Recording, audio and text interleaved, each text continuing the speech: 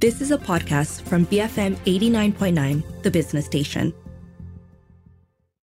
Hello and welcome to Good Things, the show where we speak to good people doing good things. I'm Lim Su-an. Originally from Milla in Queensland, Australia, Dr. Lachlan McIver is a rural generalist who has treated patients and provided medical care for rural and remote communities across several countries, including around Australia and the Pacific Island countries. So I caught up with him recently to find out more about what he does as a rural generalist and also how he's seen worsening climate change, rising global temperatures impact the health needs and well-being of remote and under-resourced communities, and really what needs to be done to mitigate the risks that these people are facing. So here's the first part of our conversation. Thank you so much for joining me on the show today, Lachlan. A pleasure. Thank you for having me, Saran. Now, you're a man of many hats. You're a medical doctor, you're a writer, you're an activist, you're a musician as well, as I'm aware. But I'm going to focus a bit more on your medical profession first. When I was reading up about your profile, I read that you're a rural generalist and your specialization focuses on rural and remote medicine. Now, that's not something that we here are very familiar with either. So perhaps could you explain what that means in terms of, what you do, who you treat, and where you'd work as well? Yeah, with pleasure, Saran. Thank you. So rural generalists are very familiar to most people in terms of what we do as doctors, even if the term itself is not familiar. A rural generalist is a doctor who has been trained to deal with almost anything or almost everything up to a point. So the organisation or the institution through which I trained in Australia is called the Australian College of Rural and Remote Medicine. Mm-hmm. It's a specialty college, and it is designed and established to train doctors to be able to work in regional, rural and remote parts of Australia, to be able to manage whichever patients come through the door with whatever problems they have.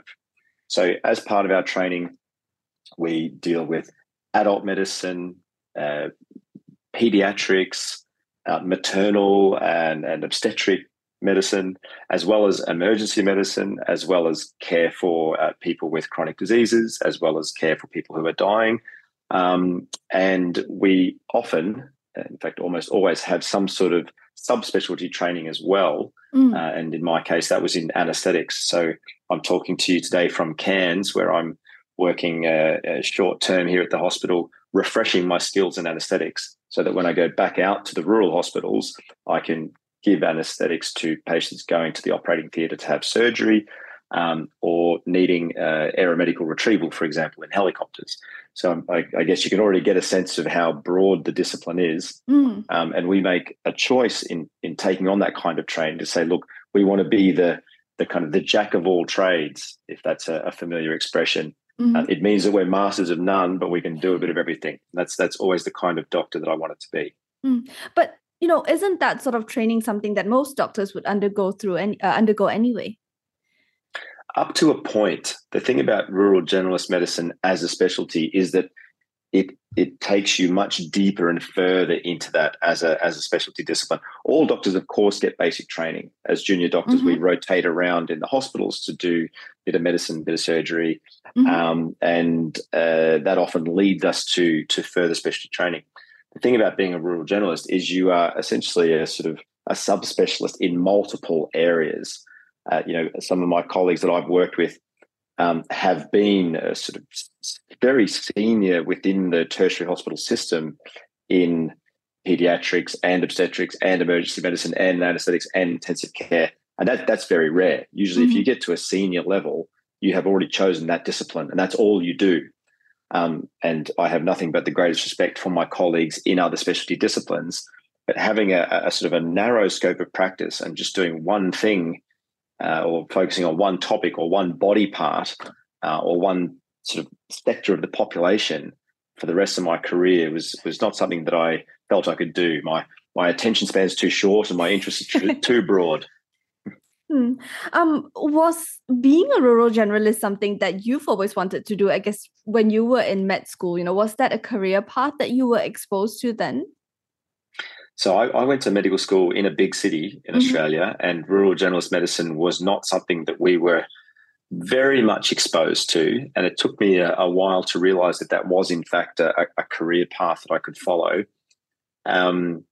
I, after having graduated from medical school, worked in different parts of Australia, doing different types of jobs, and I found that really my interests were so broad that they really covered the full breadth of the spectrum. And in fact, the two things that I was most interested in early on in my career were emergency medicine and public health, which you could argue are almost at the opposite end of the spectrum. Emergency medicine is focused on treating people when they're at their sickest, and public health is trying to stop them getting sick in the first place. And so in pursuing both of those interests, which I still hold, and I still kind of work in both those fields, I'm in fact a public health specialist as well as a rural generalist.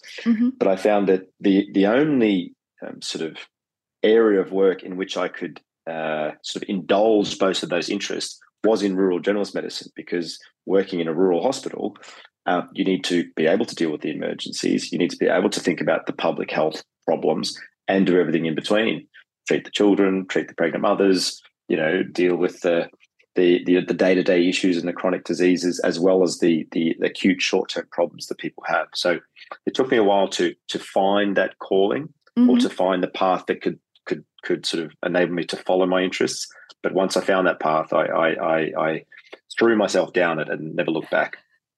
Now, I understand you've also been to many countries, many places over the course of career. I guess, just out of curiosity, what are some of the most remote or rural areas that you've worked in?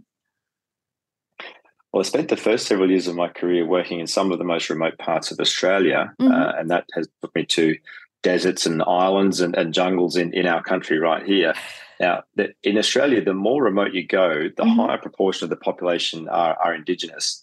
And as you would be aware, I'm sure many of your listeners are aware, Indigenous Australians, First Nations people in Australia, have, in general, far worse health than non-Indigenous Australians, and that's the same in developed countries around the world. And so that was quite shocking for me to see early on in my career, and informed my subsequent career choices. I worked then mostly in Indigenous communities for the rest of my training in Australia, and decided that although I was interested to go and work abroad and work in developing countries, it was that experience working in Indigenous communities in Australia that really helped me as I started to broaden my horizons. So when I finished my training as a rural generalist in Australia, the next region I worked in was in the Pacific Islands. I had the very great fortune to get a fascinating job with the World Health Organization. And so I was responsible for leading a project covering 12 different Pacific Island countries.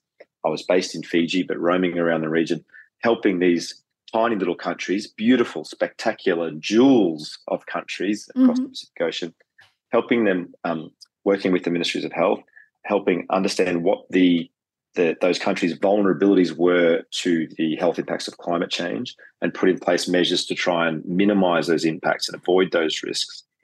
And that was a topic that interested me so much that I ended up doing a PhD on that topic. And that led to further work with the World Health Organization in Asia and in Africa, and is what eventually took me to Geneva. But it's a pretty depressing area of work and field of study and research, as you can imagine, Sue-Ann, because climate change is not just bad for us as a global society, it is catastrophic for our health. And that problem, that burden of the health impacts of climate change is very unequally distributed. And it tends to be the world's poorest and most remote and most vulnerable communities that are suffering most from that. If I could talk a bit more about that, then, because everyone is talking about climate change these days and how it's going to impact all of us to varying degrees. And these communities in remote areas are the ones who we keep hearing again and again are most vulnerable. What if you could elaborate more, Lachlan, what have you already seen in terms of how they are affected from climate change, especially in terms of, I guess, health needs or risks that are increasing day by day? So the health impacts of climate change can be broadly divided into those that are very direct impacts and those that are indirect impacts. Direct impacts are obvious things like heat stress. So the planet is warming more rapidly than it ever has in its history. This is due to human influence, burning fossil fuels, releasing carbon into the atmosphere and then heating the planet. So heat is a problem for humans. Mm-hmm. As you would know, 2023 is the hottest year since records began, beating the record, which was last year. Yeah, yes. So heat is a direct impact of climate change that affects our health. Similarly, hydrometeorological disasters, so those are like floods, droughts, tropical storms, cyclones, hurricanes, typhoons, those that are directly linked to the weather and climate and have direct impacts and causing destruction and trauma and injuries and deaths. Those are examples of direct impacts of climate change. And they're quite obvious. Less obvious are indirect effects, such as, for example, changing the increasing temperature and changing rainfall patterns, changing the humidity and environment such that the habitats of organisms like mosquitoes that spread diseases like malaria or dengue fever, the habitats of those, we call them vectors, those animals, including insects who spread disease, those habitats are expanding. Mm-hmm. The human population exposed to those diseases is increasing. And we are seeing, dengue fever is a great, although terrible example of the numbers of cases of dengue fever increasing 10, 20, 50 times over the last few decades. Mm-hmm. This is not only due to climate change, globalization, human population movement, population growth, urban densification. These are other factors. But infectious diseases, including those spread by mosquitoes, including those spread by water and food, are all increasing due to climate change. Also, another example of an indirect effect is, for example, the changing rainfall patterns, particularly with decreased rainfall, affecting crop yields. So there's less food security, and that can lead to malnutrition crises. There are also effects on, obviously, water scarcity, water security, and other infectious diseases, not just those spread by mosquitoes or spread by food or water. So, and then, of course, there's the mental health impacts of climate change, which are very difficult to measure. But if you're in, for example, a tiny Pacific Island country that's only a couple of meters above sea level, and as the sea is warming, it is rising.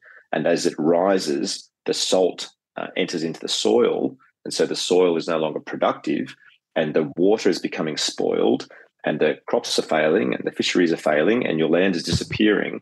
You have lack of food, lack of water, and increasingly lack of land. That has huge impacts on one's mental health, as you can imagine.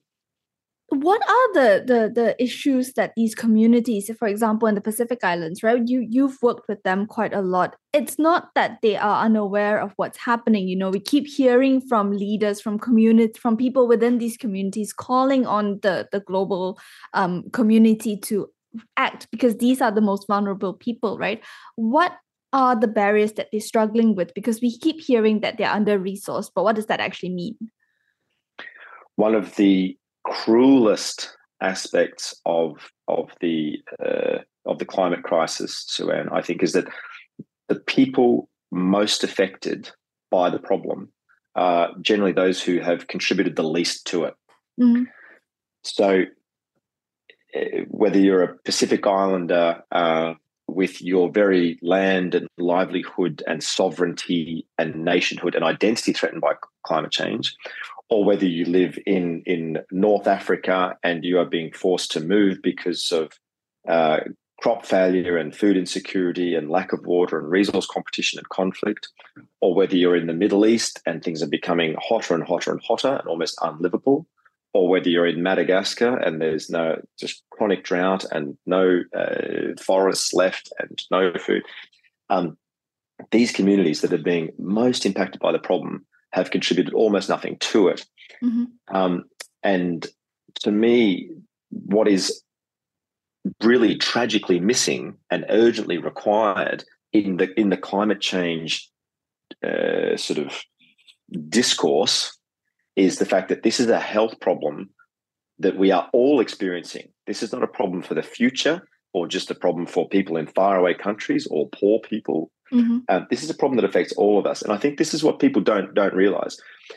It's a problem that affects us all. There are, as we are already seeing, there are parts of the world, including in middle and high income countries, that are becoming more and more precarious in terms of their safety and suitability for human habitation. Mm-hmm. The climate change impact on the sort of global food system is becoming more and more evident, and we can't ignore the fact that this is an unprecedented emergency that we're living through. And even if we don't care about the environment and we don't care about people in faraway places, even if we don't care about the economic costs of climate change, well, human beings are fundamentally very human-focused creatures. Mm-hmm. And surely if we care about nothing else, we would care about our health, the health of our parents, our grandparents, our children. And so my sort of career these days, my work these days is really dedicated to making sure that health is central to discussion around how urgent action is with respect to climate change and what steps are that we need to take. So as we come into COP28, mm-hmm. the Conference of Parties this year in Dubai, the annual gathering of the world's governments to address the climate crisis, I'm pleased to see that health is on the agenda this year. The World Health Organization is going to be there. Médecins Sans Frontières, MSF, Doctors Without Borders is going to be there. But it can't be left to just the large international health NGOs to be putting health at the center of the climate crisis. This needs to be acknowledged by the world's governments and addressed appropriately and urgently. We're going for a quick break now for some messages, but don't go anywhere. We'll be right back for more from that conversation with Dr. Lachlan McIver. So stay tuned to Good Things on BFM 89.9. Welcome back to Good Things with me, Lim Su-an. On the show with me today is Dr. Lachlan McIver. He's a rural generalist as well as the Tropical Diseases and Planetary Health Advisor with Médecins Sans Frontières. He joined me via Zoom from Cairns, Australia. And here's the second part of our conversation, where I started by asking him how working as a rural generalist has changed his perspective on his role as a doctor. It has probably helped me see a couple of things more clearly, Sue-Ann, than if I had perhaps just been, if I had remained in the city in a tertiary hospital system. Mm-hmm. One key message is that health is a human right. I think this is something that certainly in high-income countries we take for granted. But when you work in remote communities where there are, generally speaking, too few, not just doctors, there are too few health professionals, there are not enough health services. Around the world, the majority of the health needs are in rural communities, whereas most of the doctors and health professionals are in the cities. So mm-hmm. there's this imbalance that exists around the world.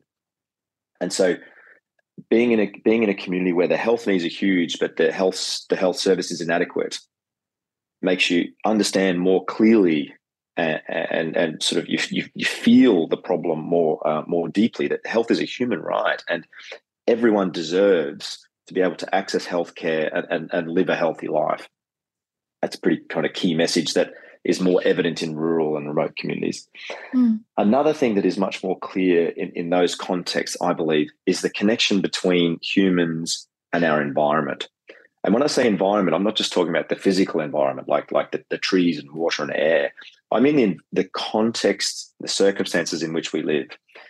It was really clear to me at a critical point in my training, just as I was finishing my rural generalist training, I was working in a region called the Torres Strait Islands. Mm-hmm. It's an archipelago between the northeastern tip of Australia and Papua New Guinea. Mm-hmm. It's actually a very busy border region. And so in all these islands, we could see that some communities tended to be healthier than others. And in fact, some people tended to be living longer, even in neighbouring islands. And when we looked into this, we could see that even though the communities looked similar, there were fundamental differences around water, sanitation, hygiene, shelter, food, and then other factors like levels of education, employment, overcrowding, in addition to the established risk factors that we know about, like, for example, smoking or being overweight.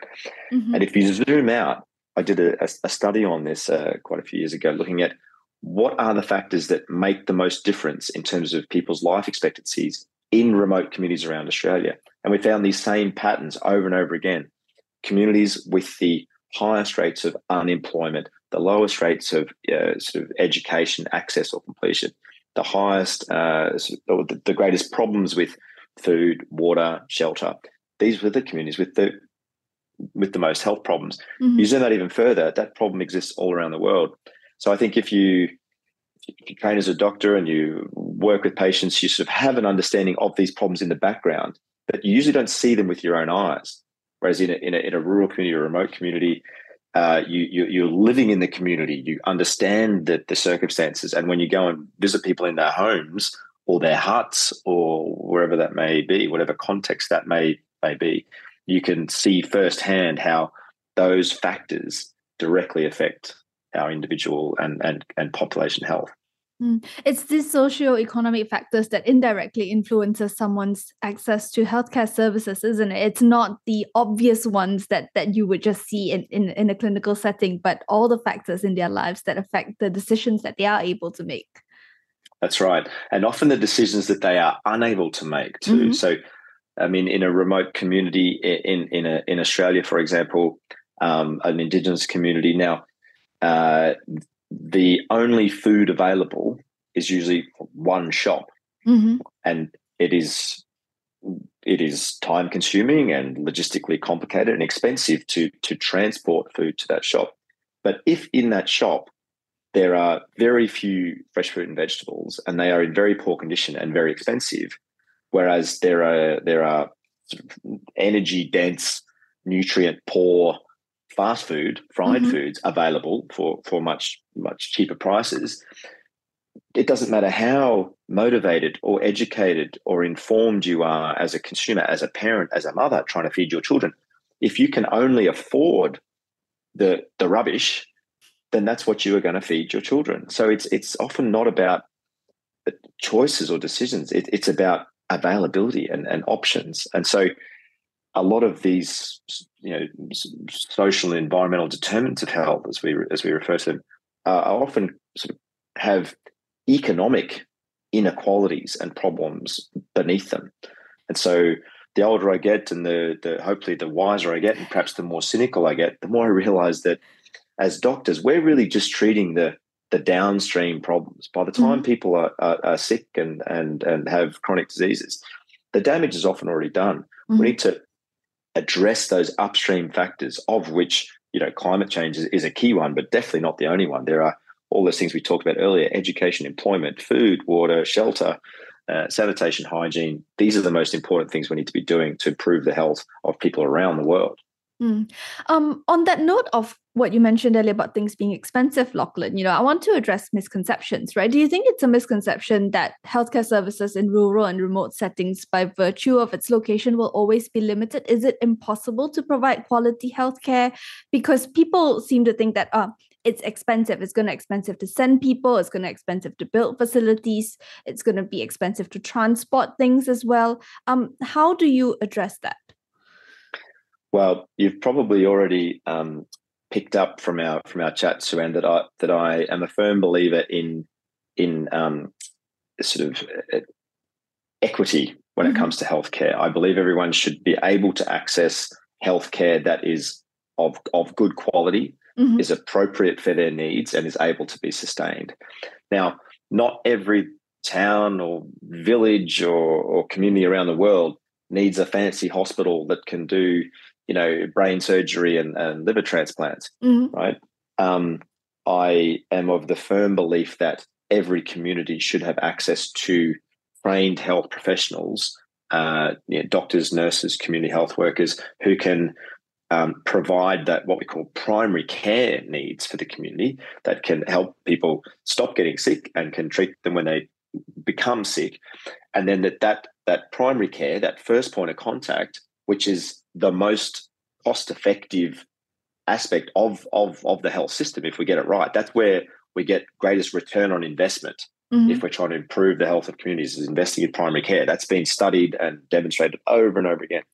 If that primary healthcare system is supported by secondary and tertiary healthcare, that is referral to hospitals with surgical services and then hospitals with those other fancy services that I mentioned, that's what makes a functional and effective health system. And the cost issue that you're talking about is a challenge, but it's not the only challenge. It's not even the most important challenge, I don't think. We don't need to be bringing brain surgery to these remote communities. The most important thing is that those communities have access to trained health professionals who are supported by those services. And as I think you're aware, Sue-Ann, one of my particular interests is in telehealth and digital health and the advantages that advances in technology are bringing around the world. I have worked and have many colleagues who work in telemedicine, digital health, virtual medicine spaces, and it's a true game changer as communities around the world, including in many developing countries, are able to access reasonable internet services. We're able to sort of leapfrog a lot of the in-between steps that historically have been required, and you can have doctors and nurses being beamed into remote communities to be able to diagnose and provide initial treatment for patients in some of the most remote parts of the world. So look, it's not a sort of one-shot solution, but investing in primary care and taking advantage of advances in technology to provide digital, remotely delivered telemedicine services are, I think, key to the next few years of improving health for many rural and remote communities around the world.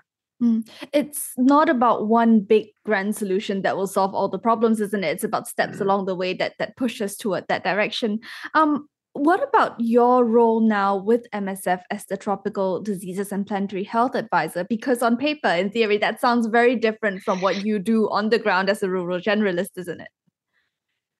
Look, I still am a proud rural generalist when I work back here in Australia, and when I work as a doctor in MSF projects and other places where I have the good fortune to be able to travel.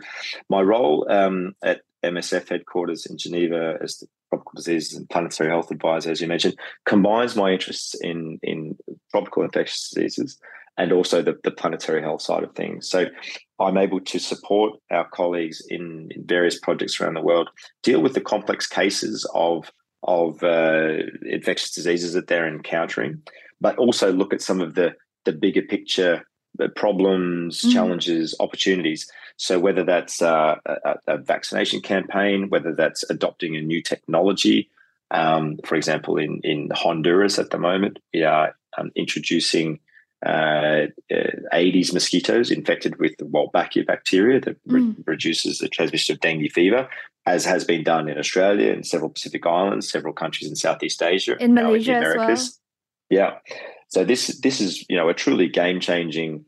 Let's call it a technology, even though it's a sort of biological, sort of naturally occurring technology that has the potential to ultimately the aim is to almost eliminate dengue fever. And so that combination of being involved with the diagnosis and treatment of the disease in an individual patient, with being involved with a project that is trying to tackle the problem at a population level, that's what it really gives me the sort of the pleasure and stimulation in my current role.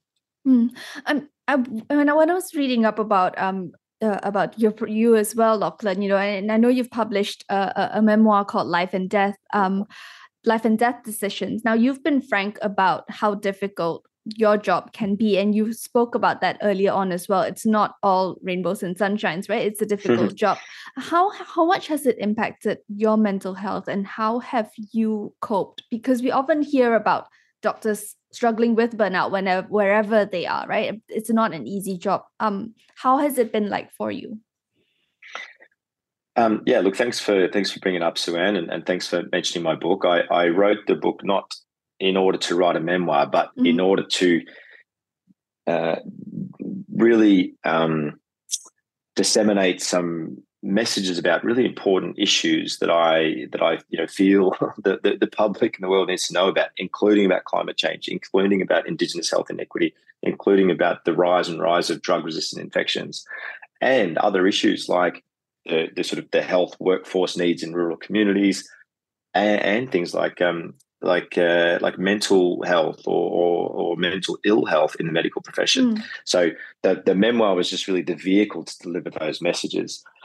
I'm not by any means alone in having experienced depression, suicidality, and burnout.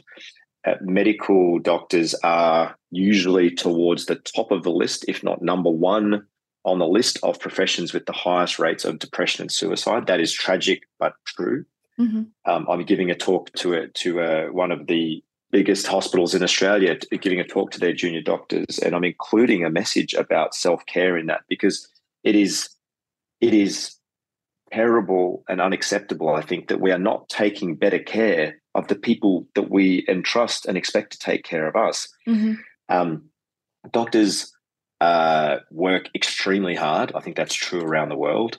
And I think that maybe the general public perhaps don't appreciate exactly precisely how hard doctors work and how many hours they work and how stressful and physically exhausting and mentally fatiguing that is. And I think the fact that there is already this huge psychological and physical and emotional strain on health professionals, doctors and nurses and others, and then to add to that, when there is bullying and sexism and racism and poor treatment and underpayment, with all these other factors, you think, how is this fair? How is this acceptable? How is this sustainable? And I think in Australia there has been for a long time this silence, this taboo about doctors being able to speak about the pressures that they're under, the stress that they're experiencing, and the problems that they have with their mental health, with their colleagues. I'm pleased to see that the veil is lifting on that, and I'm humbled to be able to contribute my voice to that. But I'm very aware that the problem remains enormous around the world, and I think we have a responsibility to speak up and speak out on behalf of our colleagues and do our best to ensure that doctors feel safe in the workplace, feel supported by their colleagues, and feel secure in sharing their concerns and saying, "Hey, I'm not okay." Coming back to your role as a rural generalist, right? What do you think it takes to work in rural and remote medicine? Because, like you say, you're a jack of all trades. What are the values and skills that you think are needed beyond what you can teach students in med school? That's an excellent question, Sue-Ann. I think what is a core characteristic of most rural generalists, and is certainly a very desirable personality trait, is having a sense of adventure. I think if you're very timid and conservative and risk averse, then it would be difficult for you to accept the challenges and the scope and the sort of complexity of the sort of infinite possibilities of things that you need to deal with. So I think having a sense of adventure, being flexible, and able to adapt to circumstances is key.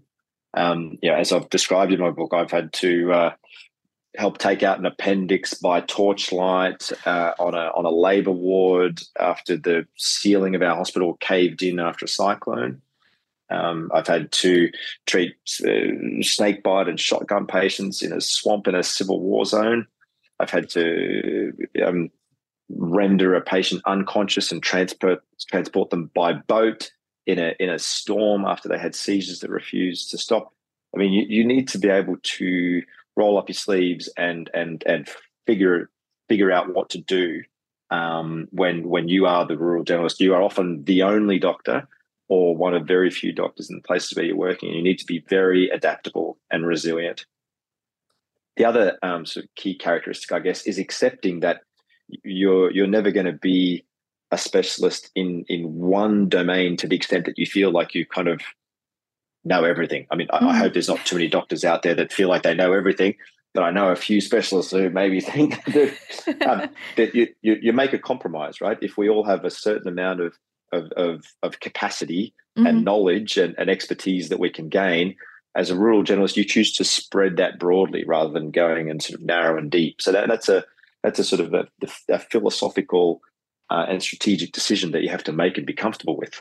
And I guess this might be going a bit off tangent, but here in Malaysia, when doctors are posted to healthcare facilities, and not to paint all healthcare workers with a broad stroke, but generally there is a hesitation among many younger doctors to be posted to more rural and remote healthcare facilities for various reasons. They're far away from their families. There's a lack of opportunity to learn that you might get in a tertiary hospital. There's also the lack of resources when it comes to these facilities. What would, I guess, your takeaway message be as someone who has chosen to work in these settings? Yeah, it's a great point, Suan, and the phenomenon you're describing is very common around the world. This mandatory, rural placement. It's often a kind of a rite of passage for doctors. I understand why it happens. It's logical on the part of the health system or the politics that junior doctors, medical students and junior doctors would have to go and do their time in the rural and remote areas. The real tragedy and the shortfall, the gap that I think we need to address is the fact that this is sort of done as almost as a penance. I don't want to say punishment, but it's sort of time that these doctors have to do until they can escape and return to the city and do some sort of specialty training. I think there is a missed opportunity there, and doctors should be able to. My dream would be that doctors, wherever they are, working and training in the world, have the opportunity to work in rural and remote locations, but be able to train as rural generalists while they are working there, with support from senior colleagues, with a curriculum, with a sort of a defined vocation, a career path that they can be walking through and towards, such that can be their chosen discipline. They don't need to just do their time and survive and escape. That can be the career, but that requires support and commitment and resourcing, as well as supervision and assessment and professional development beyond the sort of specialty qualification. And it's with that in mind that some colleagues and I several years ago set up an organization called Rocketship. It's an acronym, stands for Remote Opportunities for Clinical Knowledge, Education, Training and Support for Health in the Pacific. Rocketship was set up with exactly that phenomenon and those health professionals in mind. And we're pleased to these days be supporting doctors across 5 or 6 different countries, training as rural generalists or rural family community medicine specialists, while staying in their own countries, working in their own communities, working towards a qualification that will enable them to stay and work to the top of their scope. My sort of dream would be for that type of model to be available and accessible all around the world. So doctors work in rural communities aren't sort of doing it for the minimum amount of time and then leaving as soon as they can, but embracing it and being able to provide quality, safe, sustainable care to rural communities in the long term. All right. And on that note, thank you so much for joining me today, Lachlan. It's been a pleasure, Suan. Thanks again for having me. That was Dr. Lachlan McIver, rural generalist and the Tropical Diseases and Planetary Health Advisor with Médecins Sans Frontières. If you missed any part of today's show or you want to check out other Good Things episodes, you can look them up on bfm.my or on the BFM app. I'm Lim Suan and this has been Good Things, BFM 89.9. You have been listening to a podcast from BFM 89.9, the business station. For more stories of the same kind, download the BFM app.